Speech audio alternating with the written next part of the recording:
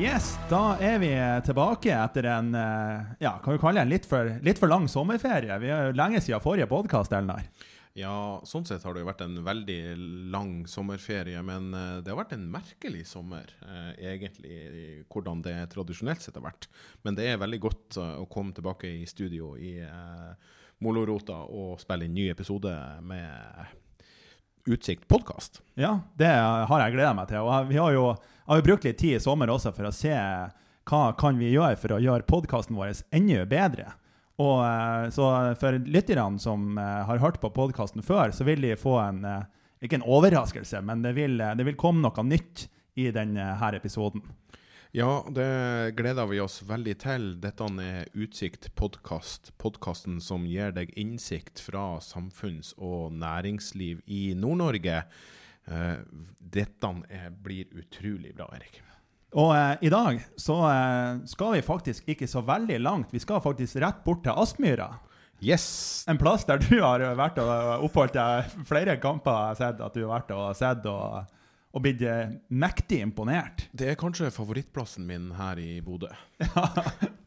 Og Bodø-Glimt jo leder som kjent Tippeligaen, og de har imponert med en vanvittig god fotball og slått rekorder, så det hyler etter. Og ja, det er stor underholdningsverdi på Aspmyra for tida. Ja, jeg på mange måter vil si at det Norges beste fotballag om dagen, og det oser av selvtillit, oser av kvalitet og utholdenhet og stamina. Det rett og slett en fryd å se på dette laget nå.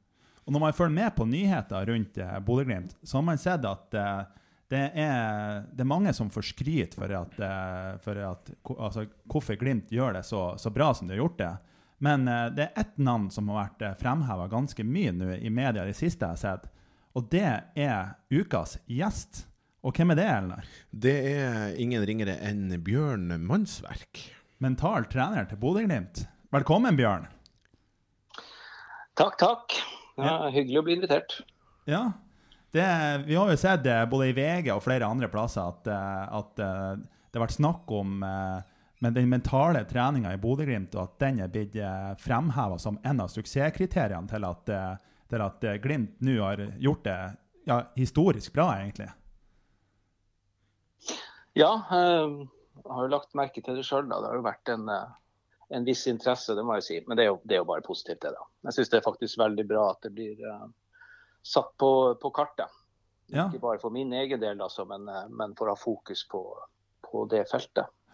For det har ikke vært så mye fokus på mental trening egentlig tidligere, sånn som jeg har forstått det på. Nå har vi pratet med både Lode og flere andre i Glimt også. De har sagt at det her ikke noe som har vært satset på tidligere i hvert fall ikke i fotball. Nei, jeg har jo egentlig et ganske distansert forhold til fotball. Jeg har jo aldri vært så veldig fotballinteressert, men jeg har jo forstått det nå, etter hvert som jeg snakket med flere spillere og de i klubben, at det her er litt unikt, og i hvert fall i den form og farge som vi har skapt i Bodø-Glimt, så mener jeg at det finnes ikke noe likedan. Men jeg får bare stole på de som har vært litt i gamet da. Men ja, samme inntrykk, ja. Det jo kjempeinteressant. Men til lytterne som ikke vet hvem Bjørn Mannsverk for noen, hvem egentlig han Bjørn? Ja, Bjørn, han født og oppvokst i Alta, og så forlot jeg Alta et lite år. Jeg studerte ingeniør i Narvik, så jeg sier at jeg en tredjedels dataelektronikkingeniør. Før jeg fulgte drømmen min og søkte flyskolen i Luftforsvaret. Og kom inn der og fikk ønsket mitt om å bli jagerflyger, og endte opp i Bodø som jagerflyger tidlig på 90-tallet. Og har blitt boende i Bodø da, vært på skvadron i ganske mange år, før jeg hadde mine siste år på Reitan, jobbet der. Og så tenkte jeg skulle prøve litt sivilt, så jeg har permisjon fra Forsvaret og har flyttet sørover. Jeg har vært gift, 2 barn, De har vel begynt å forlate redet. 21 og 18 år. Og så er jeg gift på nytt da. Så det var kanskje litt av årsaken til at jeg flyttet sørover også, kan du si. For nå bor du i Lillestrøm? Ja, nå bor jeg på Kjeller rett utenfor Lillestrøm, og så jobber jeg som sikkerhetsrådgiver i et konsulentfirma, Advansia, med base på Lysaker. Var det når du jobbet på Reitan at du fikk den interessen for mental trening, eller er det noe som du egentlig har hatt hele tiden? Nei, den historien den er ganske lang, for å si det sånn. Jeg kan prøve å ta en litt kort versjon. Jeg har jo, altså som individ og den karrieren jeg hadde som jagerflyger, så kjente jeg veldig på kroppen det her med forventninger, ikke sant? Det er jo et ekstremt press eller krav til voldsom progresjon. Da. Så du lever et veldig press under selve utdannelsen. Kommer du hjem, og så fortsetter egentlig det samme presset, fordi du skal lære deg nye systemer. Det kommer stadig nye systemer, nye taktikker. Du skal på utsjekk som leder for å fly 2 fly sammen, 4 fly, flere fly. Du blir instruktør. I tillegg så kommer jo det indre presset, eller du kan si en motivasjon for du ønsker å bli best. Så jeg har egentlig kjent veldig på kroppen hvor mye jeg har lagt i det å bli god i jobb. Og så har jo livet truffet meg også, ikke sant? Som jeg sier, jeg ble blitt gift og fått barn, småbarnsperiode, kolikk, lite søvn, og så ser man at merker jeg, ikke sant, at det blir for mye. Du har endte opp av dårlig samvittighet hjemme og dårlig samvittighet på jobb. Skulle vært på jobb når jeg var hjemme, og skulle vært hjemme når jeg var på jobb. Så det er den individreisa. Samtidig så steg jeg jo i gradene kan jeg si, på skvadron og fikk ledende posisjoner. Så ikke bare det at jeg skulle ha ansvar for at jeg selv ble en best mulig jagerflyger. Jeg skulle også legge til rette for at de jeg ledet skulle gjøre det tilsvarende, ikke sant? Og i den rollen der da, så hadde jeg på en måte lært meg selv å kjenne, lært å ta hensyn til egne behov, så at jeg på en måte greide å balansere det her privatlivet og det profesjonelle livet, alt det presset som kommer. Og så prøvde jeg jo å på en måte hjelpe de jeg leder da, som svært ofte sto i samme situasjon da. Fordi at jeg var avhengig av at de ble værende lengst mulig på skvadron, og spesielt som jeg sa, når du etter hvert blir sjekket ut som instruktør, da du på en måte systematisk sørger for at du overfører all den erfaringen du har til de yngre. Men det jeg så var at det var en del som kjente på det presset og fant ut at dette var egentlig ikke bra for dem, så de valgte å søke seg bort i andre stillinger, altså til syvende og sist. Jeg mistet folk når de på en måte var på topp. Og da ble det en liten ond sirkel, og det å sette seg ned og prate med de her, det var for så vidt greit, som jeg bruker å si, sånn kognitivt, så var det lett å bli enige om at det her kanskje ikke var så bra. Det ble for mye av både det ene og det andre, og det ikke var bærekraftig over tid. Men fra å være kognitivt enig til at hvert enkelt individ faktisk tok tak i eget liv,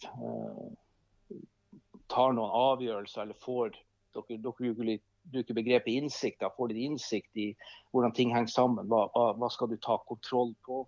Hva kan du ikke ta kontroll på? Hva skal du bekymre deg for? Hva skal du ikke bekymre deg for? Det siste steget der, synes jeg var veldig, veldig utfordrende å få de til å ta det steget. Og så kommer tilfeldigheten inn at jeg var vel nestkommanderende da sjefen min kom opp med en idé at toppidretten driver med mental trening.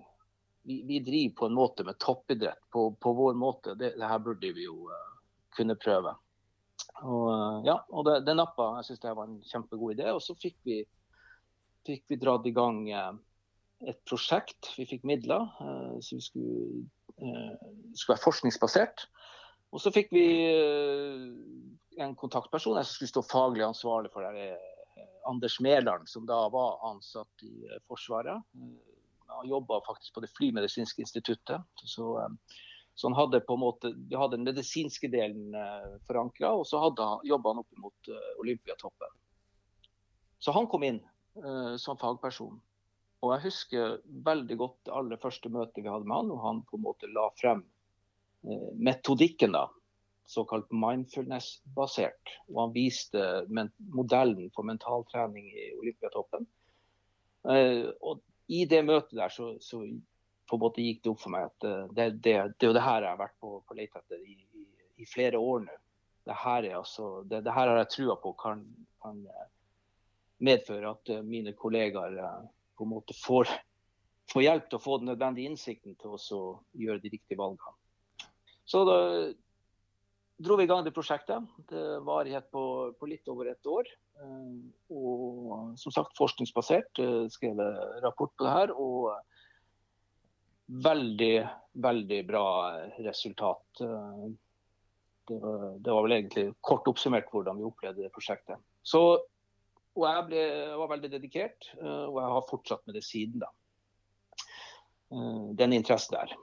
Og så tilfeldighetene til igjen at jeg plutselig havnet i Bodø/Glimt da, som en litt annen historie. Ja, det er jo kjempeinteressant. Så, ja, veldig. Vi kan jo egentlig bare da bevege oss, nå snakker litt om introen til Bodø/Glimt, så kan vi egentlig bare bevege oss over til første delen av podcasten da, med det med Bodø/Glimt og hvordan du jobber med mental trening der.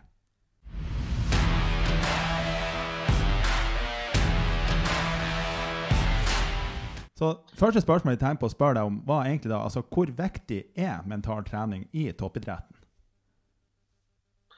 Ja, jeg tror det er ekstremt viktig. Jeg tror man kan kanskje illustrere hvis man ser på langrennsutøvere. Altså man ser den treningsmengden de legger i det her. Og du kan sammenligne en gruppe, så ser du at de trener like bra, like mye, og har på en måte de fysisk sett kanskje ganske like målinger. Men det er noen som vinner, og noen som aldri vinner. Og der tenker jeg det illustrerer forskjellen på hvem av de er det som er mentalt sterk, hvem er det som har det ekstra gir eller har den ekstra kapasiteten. Og vi snakker jo her om marginer. Det er jo veldig høyt nivå, men marginer utgjør en ganske stor forskjell når du skal begynne å sette opp resultatlister. Så jeg tror det er sterkt underdrevet, i hvert fall en del av lagidretten, hvor viktig det her er. Du ser det veldig godt på individuelle idretter, hvor stor forskjell er. Ole Einar Bjørndal, Marit Bjørgen. Du kan nevne flere som ekstremt mentalt sterk. Hvilke metoder er det man kan bruke da til daglig og i treningsarbeidet da, for å klare å hente ut de siste prosenten når det før målstreken, rett og slett? Ja, det finnes sikkert mange forskjellige metoder. Det jeg har benyttet meg av, det er en veldig sånn, veldig forsiktig. Det er ikke så mye av den der pushet, du skal klare mer, og du står og roper og skriker. Det er overhodet ikke den stilen. Det jeg har egentlig jobbet primært med, det er også å sørge for at de får mer fokus på fotballen. Og det har vi egentlig fått til ved at vi har konsentrert oss om alt annet de bruker tid og energi på. Altså ting de kanskje ikke skal ha fokus på. Og gjennom å minske det energitapet eller den feilfokusen, så øker du fokus på fotballen. Så det er det ene feltet, rett og slett, for å ta bort litt stress og belastning i hverdagen. Og når jeg sier hverdagen, så ender vi veldig ofte opp om å snakke om det utenom fotballmessige. For det der kanskje mye av forstyrrelsene ligger. Og så i tillegg så snakker vi mye om hvilke forventninger eller press man legger på seg selv. Der har jeg jo masse personlig erfaring. Ikke sant? At når du jeg skal levere, jeg skal være så god, eller jeg må ikke gjøre feil. Det her utvikler seg til at du kanskje får en frykt for å gjøre en feil. Eller at du får du bygger deg opp en sånn type autopilot, at har du gjort en feil, så må du virkelig gjøre noe for å kompensere, for å rette opp i det her, som igjen gjør at du kanskje går ut av den tryggeste zonen din, og så da er sjansen større for at du gjør nye feil, og så ender du opp med en sånn ond sirkel. Så ja, få fokus på fotballen, samtidig som det er viktig å ikke ha fokus på fotballen, altså restitusjon. Og på en måte lære dem å være trygg på seg selv, at de er så gode som de kan være. Og vi ønsker egentlig bare at de skal være den beste utgaven av seg selv, da. Og være trygg på det. Og da får du får effekten av at de slipper opp, senker skuldrene, og da har det vist seg gang på gang at da kommer prestasjonen, da kommer fremgangen. Det har vært. Hvordan har det vært da? For jeg vil jo anta at for mange av spillerne på Bodø/Glimt i dette tilfellet med deg, Bjørn, at det er noe nytt, at det kommer inn en mental trener. Hva er det for noe, liksom? Hvordan tilnærming har spillergruppa hatt til dette? Nei, initiativet kom jo fra teammanageren hennes, Håvard Zakariasen. Han har jo tenkt lenge på det her. Så han hadde jo, kan du si, han, som du sa, litt tilfeldig da, han diskuterte det her med en kompis av seg, som har vært en eks-kollega av meg, hvor han spurte om hva har dere gjort på mentaltrening på Jagerflyskvadronen. Og da ble han fortalt om dette prosjektet. Og da tenkte han altså veldig enkelt, har det funket for en jagerflyger, så må det jo kunne funke for en fotballspiller. For han var ganske sikker på at når du først introduserte noe, så hadde du ett forsøk. Hvis ikke det funket da, så måtte du vente flere år. Så han hadde veldig trua på at referansen til at det fungerte for en jagerflyger skulle treffe på spillerne. Sånn sett dukket jo mitt navn opp, og en av mine krav til at det var et par ting jeg sa til ledelsen i Bodø/Glimt når jeg kom inn, det at for det første så vil jeg at det skal være frivillig. For det er også erfart. Det er ikke noe vits å bruke tid og energi på folk som ikke vil, eller som ikke er nysgjerrig nok. Så jeg vil at dette skal være frivillig. Og så må dere være klar over at når jeg på en måte prøver å gi folk en innsikt, så kan det godt hende at de finner ut at fotball ikke er tingen for meg, og de kan slutte. Så du kan få motsatt effekt. Og det var jo selvfølgelig akseptert det da. Så du kan si, hvordan ble jeg mottatt av spillergruppa? De som kom, de kom frivillig, så de var jo på en måte positivt innstilt i utgangspunktet. Kjempebra. Så det har ikke vært noe problem. Det har bare vært positivt. Og en av de spillerne som valgte å komme frivillig til deg, det var jo han Ulrik Saltnes. Og i den forbindelse så har vi laget et lite reportasjeinnslag her til podcasten med han Ulrik Saltnes, som vi tenkte at du skulle få høre. Så, det er så spennende. Ja, så da kjører vi rett og slett vår tidenes første reportasje i Utsikt podcast.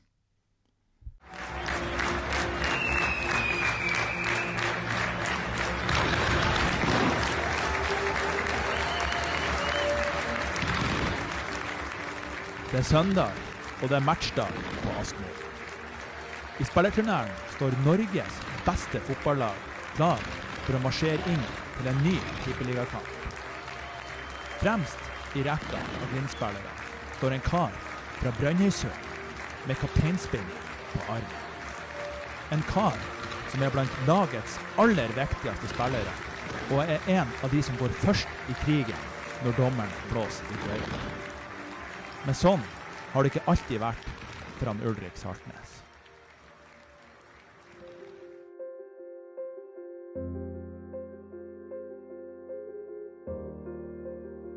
Vi spoler tilbake til høsten 2016, og Bodø/Glimt gjør seg klar til en ny kamp. Til tross for at Glimt har flere spillere ute med skade, så får ikke han Ulrik være med i troppen. I stedet så sitter han hjemme i leiligheten sin, helt alene. Han har bestemt seg for å legge opp. Han må bare finne den rette timingen og si det til klubben på. Via den nye treneren til laget, han Kjetil Knudsen, så blir han Ulrik satt i kontakt med han Bjørn Mannsverk. Sesongen etter begynner han Ulrik å få tillit. Han spiller fast på laget, og han skårer i flere kamper på rad. Hva har han og han Bjørn snakket om? For å få svar på dette, så spør vi han Ulrik, hva har egentlig han Bjørn betydd for deg? Ja, nei, han har betydd enormt. Han fikk et tak i en del ting som jeg ikke var klar over eksisterte, og som var utfordringer for min del. Åpnet på mange måter en helt ny dimensjon for meg innenfor både idrett og generell mental helse. En verden jeg aldri har vært borti før. Jeg blir litt nysgjerrig på det som han Ulrik forteller, og begynner å lure på, hva er det egentlig de snakker om, han og han Bjørn, når de møtes? Ja, det er jo for det første på en måte å være litt mer bevisst på sine egne tanker og sortere dem ut litt bedre. Vite litt hva man tenker og hvorfor man tenker som man tenker, og at det er greit, men man må ha noen verktøy på hvordan man skal håndtere det. At det handler ikke så mye om hva man føler og hva man tenker, det handler om hvordan man agerer derfra. Det var litt sånn det var. Er det sånn at han Ulrik faktisk kunne ha vært en av tippeligaens aller beste spillere, sånn som han er den dag i dag, hvis det ikke hadde vært fra Bjørn Mannsverk? Nei, det vet jeg ikke vært. Så han har betydd såpass mye, rett og slett? Ja, han sammen med en del andre nøkkelpersoner gjorde at det snudde veldig fort for min del. Ja. Det er tøft. Ja, det er spesielt hvordan så små ting kan ha en enorm forskjell, men vi bruker enormt mye tid i fotballen på det taktiske og fysiske og tekniske, men det mentale, der har vi et enormt potensial, tror jeg, mange av oss. Yes. Ja, hva du synes? Ja, det var jo kjempebra. Hvordan er det, og hvordan føles det at spillere skryter såpass av det som man Ulrik gjør? Nei, det blir jo liksom, litt forlegen da. Jeg synes jo de skryter litt vel mye da, det må jeg si. Men, nei, men det er veldig, veldig, veldig hyggelig. Og det er jo på en måte, jeg bruker si at det her er jo en hobby for meg, og det er en utrolig stor glede, og veldig tilfreds over at jeg kan være med å bidra da, så de her får utløp. Og, ja. Det er jo sterke ord han bruker når han sier at han hadde ikke vært der han er i dag, hadde ikke vært for deg. Og et par andre nøkkelpersoner. Ja. Det er jo sterke ord. Ja da, det er veldig sterke ord, og Ulrik er jo utrolig raus person. Han er veldig flink til å takke alle som har vært med å bidra. Han er veldig klar over alle som har vært med å bidra til hans fremgang. Så ja, men det er sterke ord, men det har vært en ganske sterk opplevelse. Spesielt kanskje med Ulrik, som var den første jeg snakket med. Og jeg fulgte hele reisa, så det er klart det er nesten uvirkelig, det må jeg si. Men Bjørn, når en spiller som Ulrik kommer til deg, hvordan tilnærming og strategi velger du som mental trener til den samtalen? Jeg har egentlig ikke noe sånn at jeg får mening om hvor vi skal gå. Jeg starter alltid når jeg får en ny spiller som starter ut, men vi setter av gjerne en par timer til den første samtalen, hvor jeg bruker litt tid på å fortelle om meg selv, hvorfor jeg sitter på den siden av bordet, hvordan jeg endte opp i Bodø/Glimt, og hvilke erfaringer jeg har. Og så gir jeg ordet til spilleren, og så begynner jeg å fortelle. Hvorfor sitter du her i dag? Hvorfor har du kommet til meg? Og så kan vi spørre, er det noe du synes er utfordrende, eller har du noen idé om hvorfor ikke du føler at du presterer så godt som du skulle ønske, og så videre, og så videre.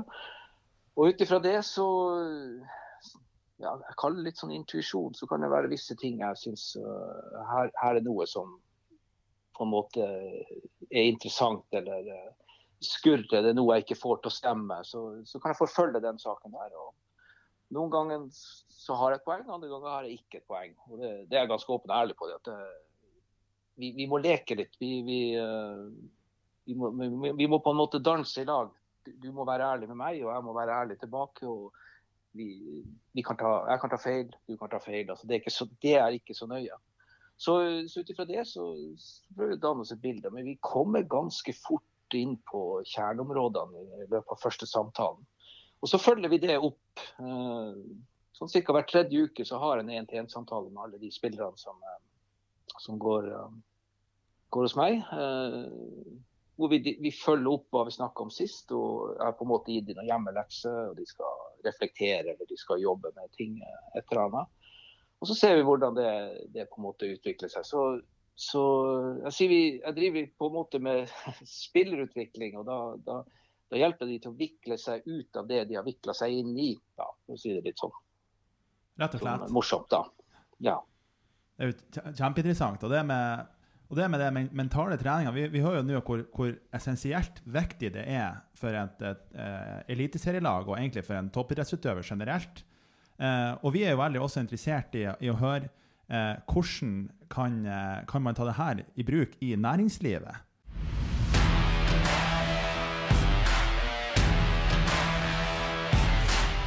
Hvordan kan bedrifter ta i bruk mental trening for å skape mer selvtillit blant ansatte og en bedre arbeidsplass, rett og slett? Ja, jeg tror det er egentlig samme medisin. Du kan si inngangen i Bodø-Glimt var jo en 1-til-1 approach hvor vi skulle snakke med enkeltspillere. Men så sa at vi skulle ha felles samlinger når vi hadde en runde.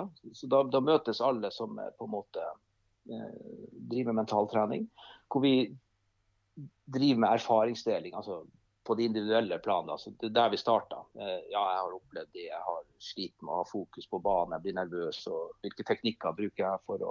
Så altså en lite fora hvor vi deler.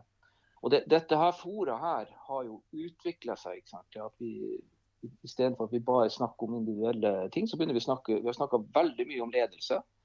Vi har snakket om altså, hvilken rolle skal en kaptein ha, hvilken rolle skal laget ha, hva forventer dere av treneren, hvordan forstår dere treneren, altså empatisk, hvor er treneren, hvorfor agerer han, eller gjør han ting. Så en veldig innsikt som starter med individ, som vi tar ut av i den såkalte utsikten, og så kan vi ha en innsikt i hvordan ledelse fungerer, organisasjon, det å ha medarbeiderskap, da, altså et eierforhold til. Vi har jobbet veldig mye med at spillerne forstår at de kan ikke bare peke på treneren, og det er treneren som er skyldig ditt, eller treneren må fikse datt. Her må på en måte alle være med og bidra, ta ansvar for egen læring, og forstå det at vi er en del av en organisasjon. Alle må være med å bidra, alle monner drar. Og jeg tror det er det du ser har virkelig slått ut i full blomst i år. Men det er jo noen spillere, eller en god del spillere som ikke går hos meg, som også spiller fast på førsteelveren.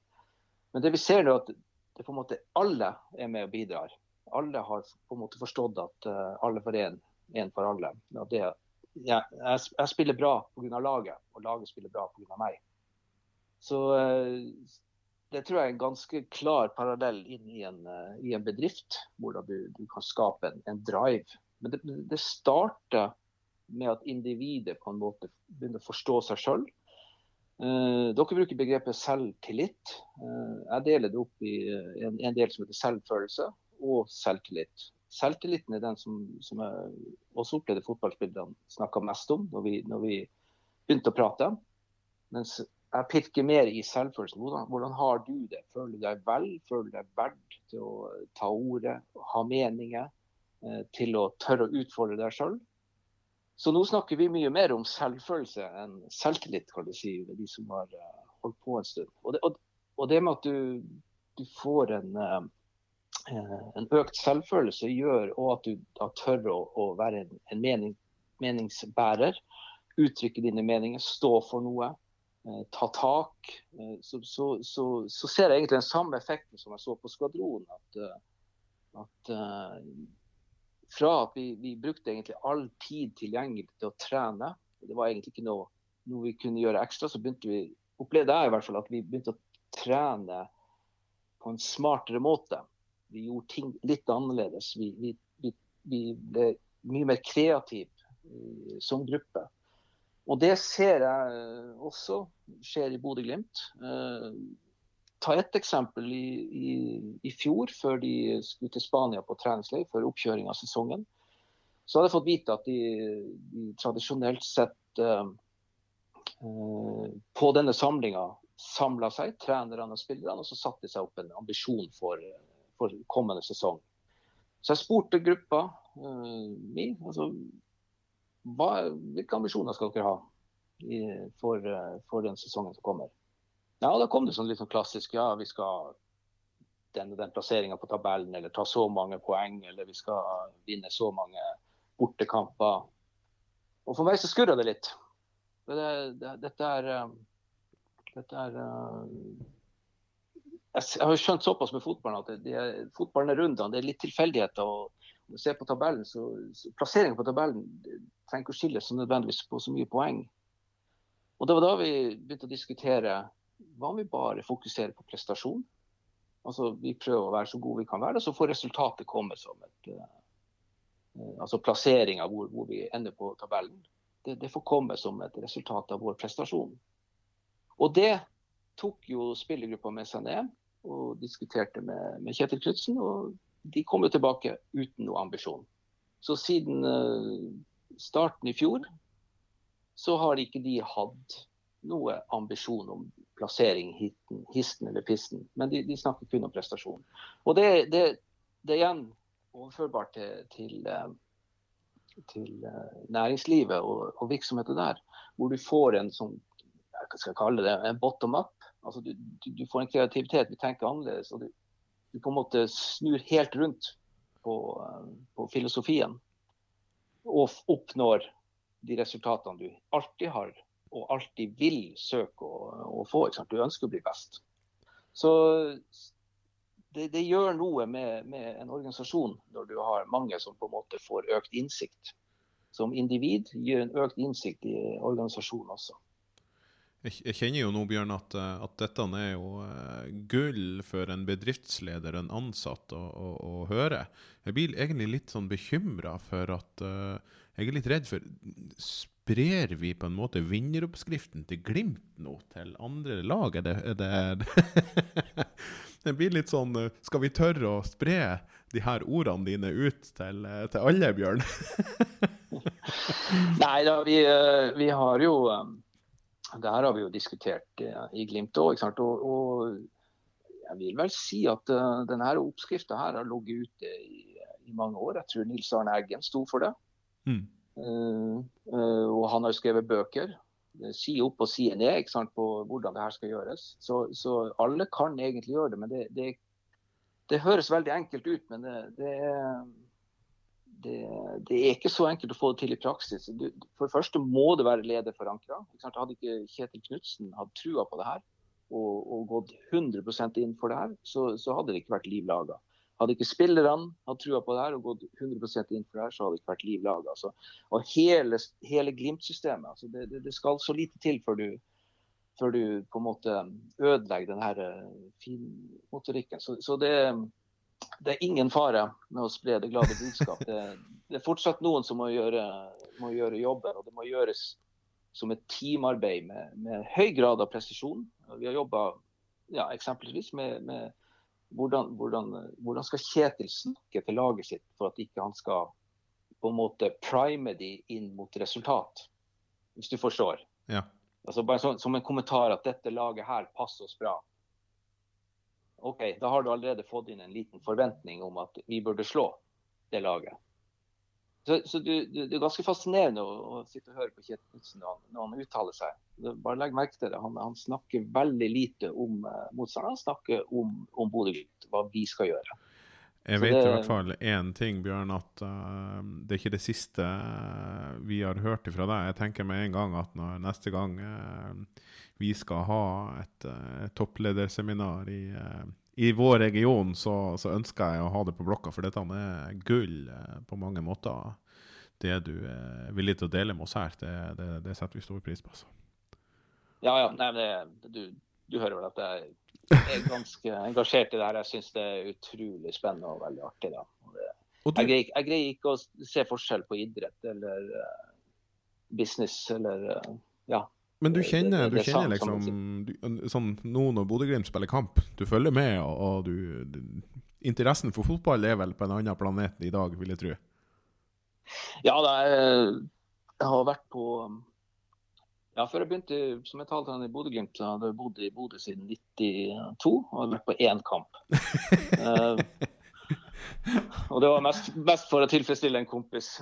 Men nå har jeg vært på mange kamper, og jeg sitter og ser på TV. Jeg måtte finne ut hvilken kanal som sendte kampene også. Men jeg synes jo de spiller fantastisk underholdende. Jeg sier til dere er jo entertainere, skjønner dere det? Folk kommer for å se på måten dere spiller på. Folk blir glad. Så det er jo virkelig glad fotball, det må jeg si. Ja. Du bor jo på Kjeller, og det er jo et annet lag i Gult nært der du bor. Du har ikke vurdert å hjelpe de litt også? Ja, jeg har fått noen kommentarer der også. At det er noen andre som skulle ha. Nei, jeg tror Bodø/Glimt vil at jeg skal holde fingrene av. Jeg må gjerne fortelle hvordan vi jobber, det går fint, men de vil ikke at jeg skal jobbe med en potensielt konkurrent. Ja. Det høres veldig bra ut. Vi må bevege oss over på den siste delen av podcasten, og det er vår faste spalte som er ukas tommel opp, Elnar.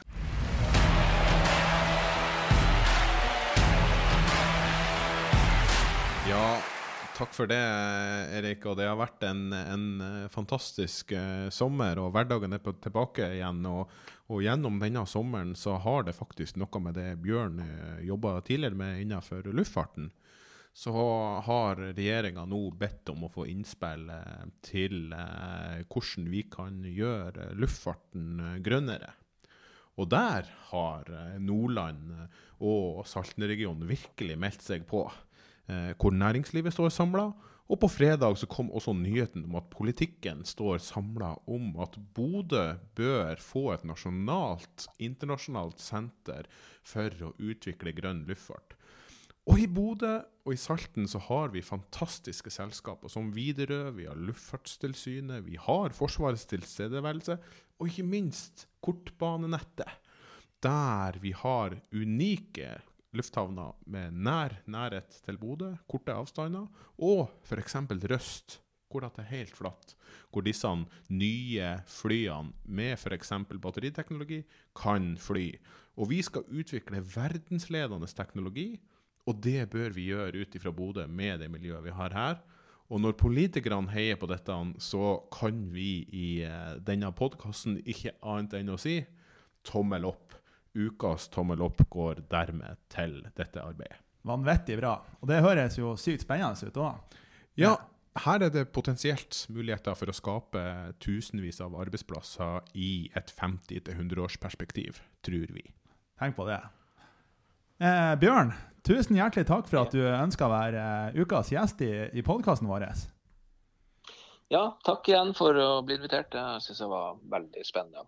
Ja, det var utrolig interessant å høre. Så som Elnar sier, jeg tror nok når koronaen er over og det begynner å bli noen konferanser igjen her, så tror jeg nok det er flere som er interessert i å ha navnet ditt på blokka her i området, for å høre mer om det som vi har snakket om i ukas episode her. Ja, det høres bra ut. Yes. Tusen hjertelig takk til han Bjørn og til deg som lytter på. Vi snakkes.